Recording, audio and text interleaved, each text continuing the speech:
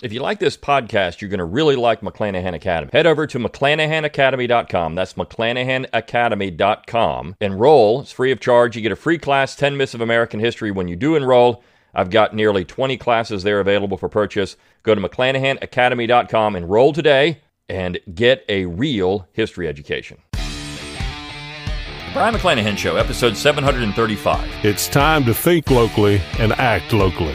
Welcome to the Brion McClanahan Show.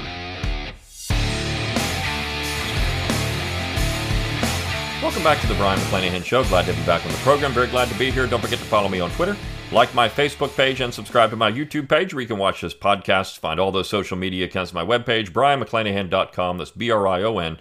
McClanahan.com. While you're there, give me that email address. I'll give you a free ebook, Forgotten Founders, free audiobook of the same title, read by yours truly. You can support the show by going to McClanahanacademy.com. Get that 30% off on all my classes if this is November 2022. Just use that coupon code Black Friday 2022. And again, 30% off everything. It can be the bundles, it can be the single courses, it can be the most expensive course down to the most inexpensive course. You've got 30% off. So use that coupon because this is the one time of the year I'm going to give it to you. So 30% off is a great deal. And if you like the podcast, you're going to like the classes. You can also support the show by going to BrionMcClanahan.com, click on the support tab. You can buy some of my cool products with my logo on them. Just go to the shop tab at BrionMcClanahan.com. Of course, you can also hit the super thanks button under this video if you're watching on YouTube. That's a little hard under it.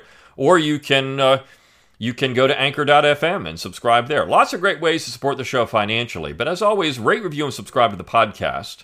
Let people know you like it. Give that 5-star review. Leave a text review. Give a comment on YouTube. Let the videos play all the way through so more people will find the show. It's always helpful to do that. And share it around on social media. Let your friends know about the show. And send me those show requests. I do want to see what you want to hear. All right. Well, let's talk about the topic, of course. The election is now over. Now, I'm recording this before the election is over, so I don't know the results yet. And I said something yesterday that I misspoke. I said I predict the Senate to go 55 Republican. It should be 54. I really do think, I don't know where I was coming up with 55. I was looking at the race, and Illinois was kind of shading maybe away, but I don't know if the Republicans can pick up Illinois. So I do think they're going to get 54 seats in the Senate. I do think they're going to get about 40 seats in the House, somewhere around there. But this is all part of the problem in America. I'm talking about national politics. The slogan of the show is Think Locally, Act Locally. And our laser beam focus on the center is the real issue. Now, part of that is because of all the money involved in American politics for the center. You can't turn on the television in the weeks leading up to the election, the months leading up to the election, and not be saturated with ads for the United States Senate, House of Representatives. You can't turn on the radio. You can't do any of that without being bombarded with ads. But why is that we focus on the Congress so much rather than these state and local races? Now, we know some state and local races have garnered a fair amount of attention. In fact, you've got Obama out on the campaign trail this last week talking about that if Kari Lake won in Arizona, it was going to be the end of democracy. And that kind of hyperbole is all over the Democrats leading up to the election yesterday. I mean, they were talking about gloom and doom. If Republicans win, it's going to be a disaster for democracy in America. I find that fascinating. Of course, it's completely preposterous and stupid, but this is what they do because they think that's the way they're going to energize their base to get their people out to vote. Fear tactics. It's not a positive assessment of what they're doing because they can't really point to anything that they've done that's really that positive at all. What it's doing is saying the other side is going to ruin things more than we are.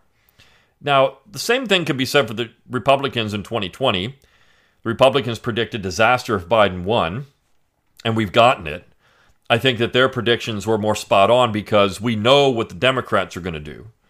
I'm not so certain the Republicans have a plan if they win and if they take the House and the Senate back. Looks like they're going to. If they take the House and the Senate back, I don't know if they really have an agenda or a plan. I mentioned yesterday, we know they're going to impeach Biden.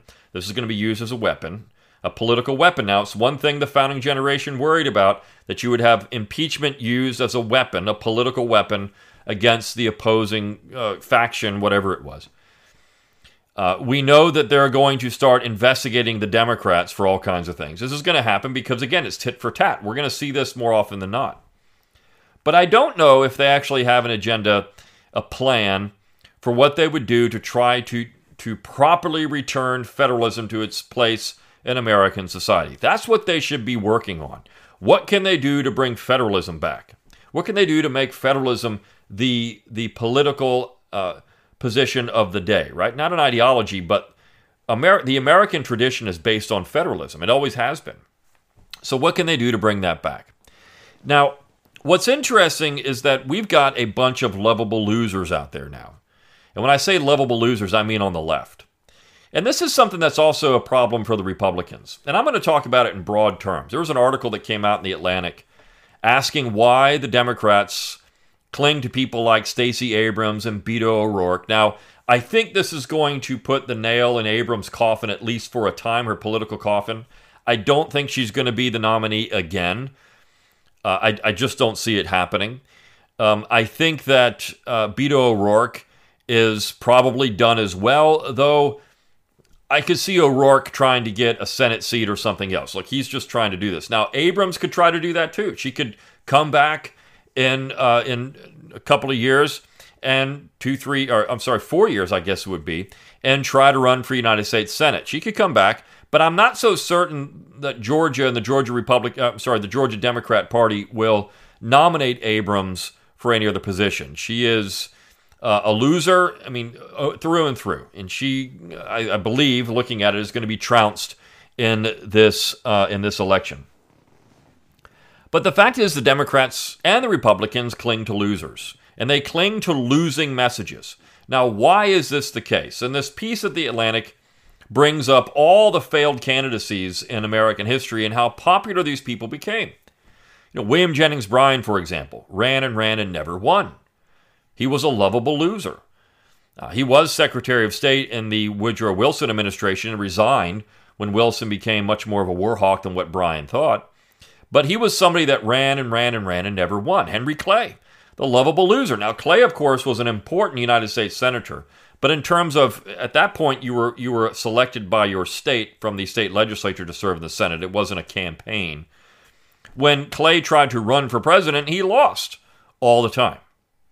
So again, another lovable loser. In fact, there's a book out.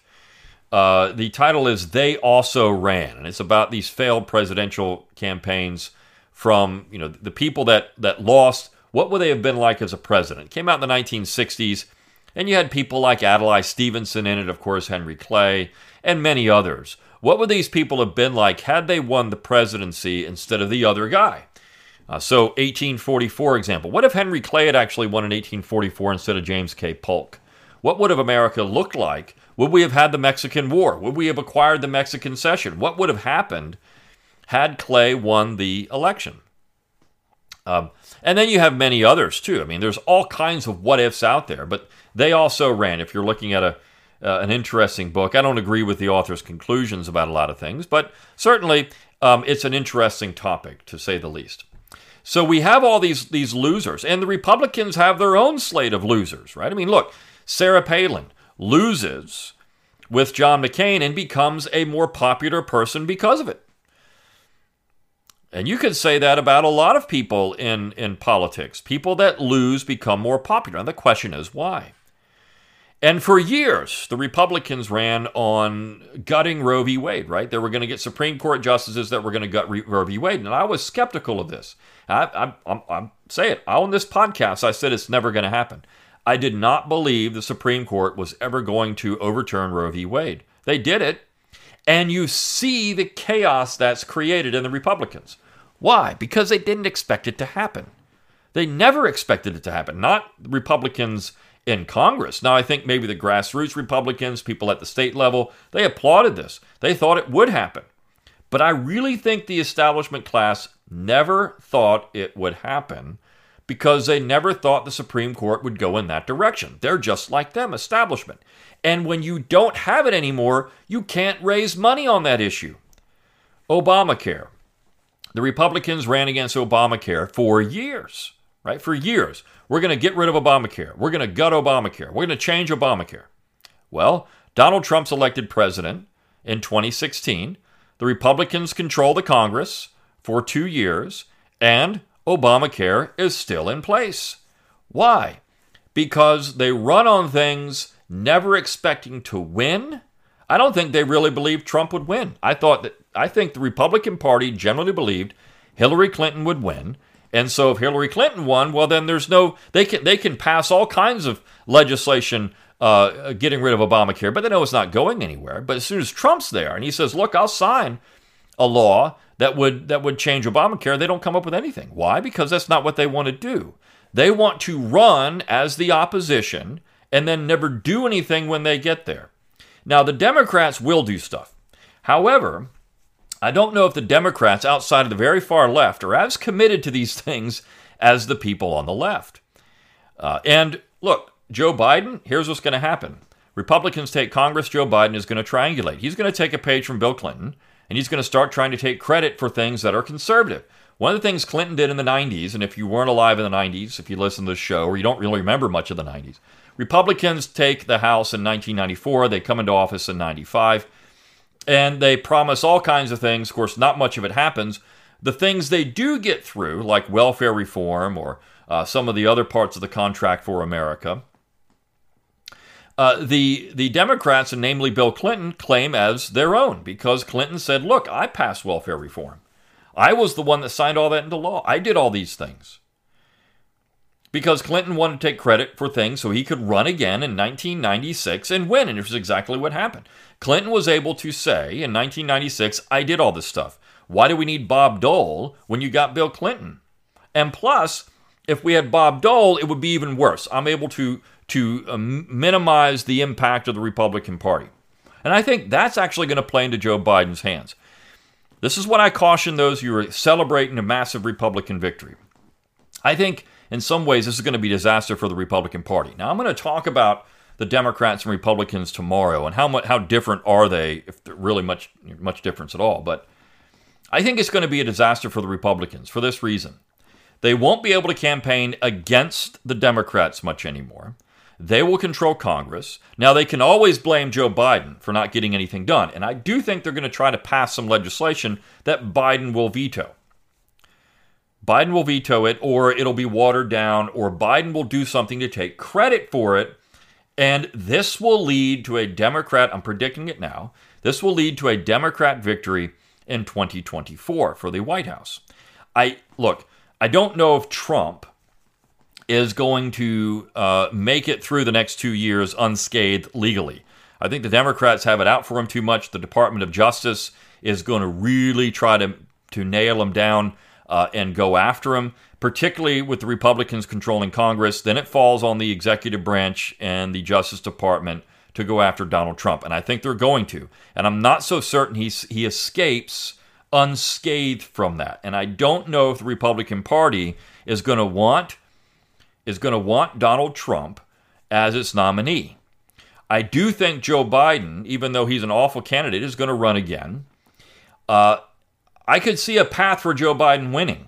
That's if he can take credit for some things the Republicans are going to do and then triangulate as Bill Clinton did in 1996.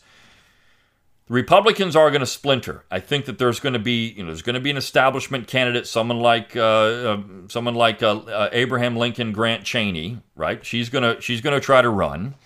There are establishment, particularly if Trump runs, there are going to be establishment Republicans that try to form their own party. I think that the populist Republicans are going to kind of splinter off into their own thing. And we're going to potentially see a pathway again for Joe Biden to win re-election. Now, some things could happen and Biden could not win. What the Republicans, the best thing for the Republicans would be that Biden is not able to take credit for much of anything, and they can just continue to blast Biden. And that Biden would be the nominee, and they pick a candidate, a Republican, that doesn't have as much baggage as Donald Trump. Now, I've said again on the show, I don't think Ron DeSantis is the guy. I think that Ron DeSantis is a better governor than he would be as president. But that's just my opinion. The Republicans are going to be looking for somebody.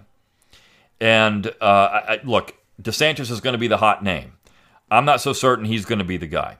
And I don't even know if 2024 would be the best opportunity for DeSantis. If you want DeSantis, I think maybe 2028 would be better for DeSantis. But regardless, and that's if the Republicans don't win in 2024. Now, if Joe Biden wins again, DeSantis would be a better candidate on a clean slate, meaning there's no incumbent.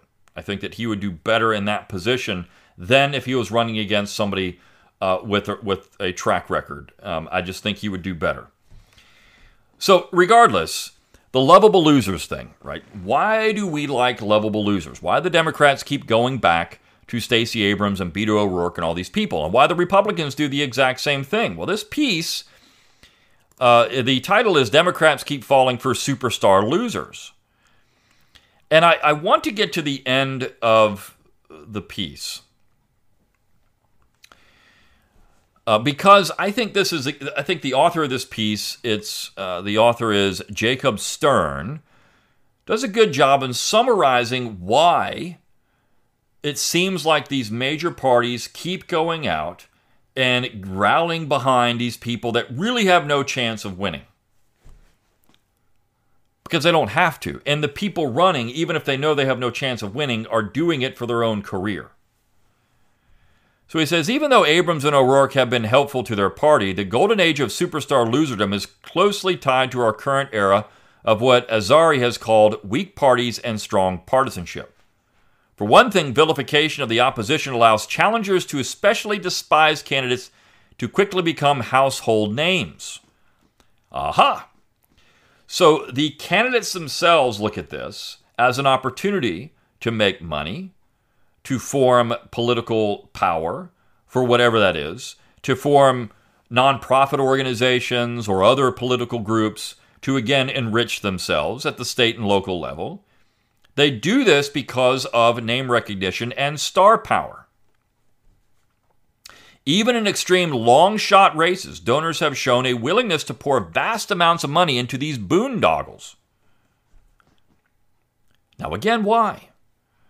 Because, and why would candidates do it? Why would they go in a long shot? Because, hey, it's going to make me a name. I can go on CNN. If you're a leftist, I can go on CNN. I can go on MSNBC. I can go on NBC and ABC. I can go on CBS. And I become someone who is a household name that the media will turn to for whatever reason, and that keeps me in the spotlight, and I can sell books, or I can get involved in doing something else politically. I'll never forget when Biden had Stacey Abrams on, and she really thought she was going to be the nominee for vice president. And Biden says, well, I have a lot of, and you can see her face, I have a lot of this. And when he didn't say, I'm going to nominate Stacey Abrams as vice president, her whole demeanor, she let out a big sigh, and her whole demeanor changed. That was the key right now to understanding who Stacey Abrams is. She's a hack. She's a power-hungry charlatan who will say anything to gain power, even if it means that you've got her on record saying one thing and then she says another thing to try to get votes. She doesn't care because, again, no one really holds these people accountable. The voters can by not electing her, but the left will never do it. The mainstream media will never do it. They'll never call her out for this stuff. So it works quite well for her. Same thing with O'Rourke, who's not really even Beto. He's an Irishman, right? I mean, Beto is some stupid made-up name that he came up with to try to appeal to Hispanic voters in Texas. The piece says McGrath burned $90 million on the way to her 20-point loss. Harrison raised $130 million in his Senate race and fared only slightly better. In his contest against Ted Cruz, O'Rourke raised $80 million, including $38 million in a single quarter, the most of any Senate candidate in history, all to no avail. Whether because they outperform expectations or because of what they're up against, these candidates and their supporters are then able to frame the losses as moral victories. Sometimes, as for Abrams supporters, that means framing a defeat as the outcome of an unjust system. Right. This is a rigged election, an unjust system. This is voter suppression when everyone with eyes can see that none of that actually happened. None of it happened. I just talked about this on Monday. Biden is saying we have voter suppression, yet we have record voter turnout at this point. How is that suppression? Anybody can go vote that wants to. This is ridiculous. These charges are ridiculous, but you know what? They work for the base because it gets people upset. It's like democracy is going to end. Michael Beachloss is out there last week saying that, well, if we don't vote for Democrats, we have 6 days left in our democracy. These people are absolutely insane. It's clown world. 100% clown world. But this is what we have, right? Other times, as for O'Rourke supporters, that means framing an unexpectedly good performance in an unfavorable state as a sign of things to come. Well, we got to keep fighting. We got to keep raising money because you know what? Texas is going to turn blue. It's just right on the cusp. Georgia is going to turn blue. It's right there. What these Democrats don't realize in 2020, the reason, or 2018, Abrams got pretty close to winning that election. Why? Because they had out-hustled the Republicans. The Republicans in Georgia are pretty stupid. The Republicans are the dominant party in Georgia any day of the week. But the Democrats had figured out ways to game the system. And Stacey Abrams' sister, as a judge, was able to try to work this as well. They had figured out ways to game the system. And by gaming the system, I mean things like ballot harvesting. Look, it was all legal. So what the Republicans did is say, okay, we're going to cut out some of these things that you can use that would be unethical. You can still vote all you want. They haven't made it to where you can't vote. But we're going to make it to where those kind of things are going to be much more difficult to do. So, as a result, the Democrats are probably, I think it's all intent, they're going to get trounced. Last time I saw, Abrams was down by like 7 or 8 points in Georgia. That's huge. I don't think, when it's all said and done, Warnock is going to beat Walker. The only reason Warnock won is because the candidates that they had in Georgia in 2020 were awful. They were awful. Kelly Loeffler, she was terrible. Just an absolutely terrible candidate. Purdue, these people were awful. And so, Ossoff was able to ride Warnock's coattails because Warnock was kind of the more preferable candidate for the left from the two. But I don't think Warnock is going to win in Georgia. I don't think he will. And so now this idea that Georgia is turning blue is a complete farce. It's only turning blue if you can game the system. Republicans have figured out how to play the same game. And so, therefore, they're not going to allow it to happen anymore. And that's why you're going to see the Democrats lose in Georgia. The same thing with Texas. I don't think Texas is going to turn blue anytime soon. You have pockets of Texas that are blue. You have pockets of Georgia that are blue. But the state going the other way, no, it's not going to happen. Not anytime soon. But again, this is what the piece points out. Well, we're right there on the cusp. We can win. Republicans have done this stuff for a long time, too. Just get us into office and we'll get rid of Obamacare. Get us into office and we'll get rid of Roe v. Wade. Get us into office and we're going to do all these things. And when it actually happens, they don't know how to respond. They're scrambling around, coming up with trying to... When the Supreme Court actually undid Roe v. Wade, which, by the way, they had advanced this was going to happen. They should have had a press release ready to go explaining what they were going to do. They shouldn't have been out there scrambling around trying to figure out what was going to happen. They knew it was going to happen. And still, they didn't know what to say about it. They didn't know how to react to it. It was a victory for federalism, and that's all they should have said. If you live in California, nothing has changed for you. If you live in conservative states, yes, things have changed in those states that reflect the political culture and the values of those states. And this is the beauty of federalism. If you don't like it, you can move. Now, Democrats don't like it when you say those things, but this is exactly what you can do, and Republicans can do the same thing. If you don't want to live in a leftist nightmare in California, get out. Leave. Now, I know it's easier said than done for a lot of people. But look, there's a reason why people actually ended up here from Europe, because they didn't like where they were. It was hard, so they left, and they came to the United States. We don't expect anybody to do that anymore. That's just not an option for some people. That's how they paint it. He says, this perhaps is one reason superstar loserdom has so far skewed Democratic political scientists told me. Democrats desperately want to take advantage of some red states that have been trending purple. Or perhaps the disparity is a product of our post-Trumpian moment. Or perhaps something else entirely. Right? So this is why Democrats are they're loserdom, right? We're turning this around. We're turning it purple, which they're really not. They're not at all. For now, polls suggest that things are not looking great for either O'Rourke or Abrams. Superstar loser status, it seems, does not convert easily into electoral wins. Still, this is likely far from the end of superstar loserdom. Both Abrams and O'Rourke emerged during the 2018 midterm cycle when Democratic voters, energized by opposition to Donald Trump during the 2018 midterm cycle, turned out in large numbers to break Republican stranglehold on Congress. This year, Republican voters energized by opposition to Joe Biden will probably turn out in large numbers to break Democratic majority in Congress. This election could produce Republicans' answer to Abrams and O'Rourke. But John James, the Michigan conservative, made 2 failed bids for the Senate and was the one contemporary Republican superstar loser political scientists mentioned to me, seems poised to win his congressional race this year.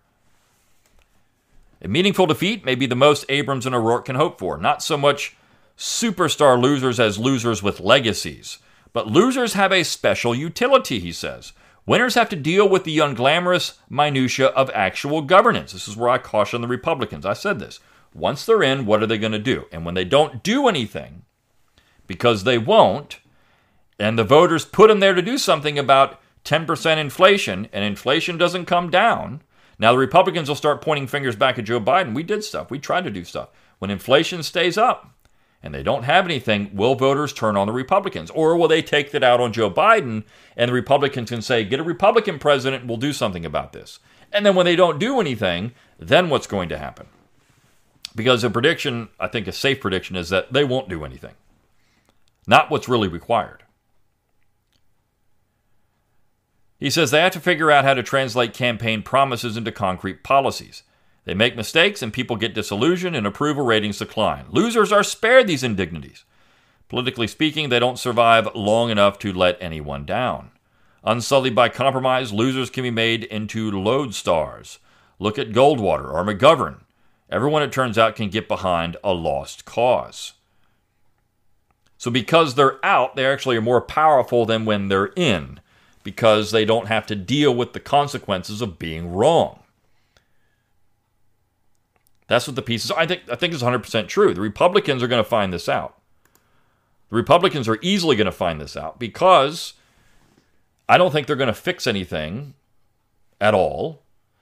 I think that we're going to still see high inflation, a poor economy. Now, again, they can pin it all back on Biden. If you just had a Republican in there, if we just had Donald Trump back, things would be better. But we know Donald Trump was behind shutting down the government. He was shutting down society, in other words. He was behind a lot of the stuff that happened during COVID. He was, right? Now, he did say, well, the state should be handling most of this. And Biden, when he gets into office in 2021, says the exact same thing.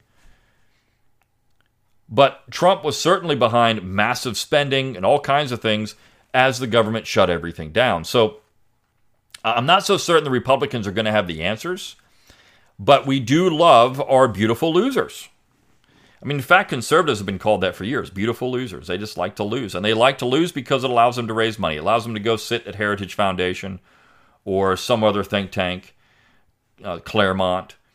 And it allows them to raise money on losing, saying that they're going to do X, Y, and Z if they're just in office and we're going to change everything.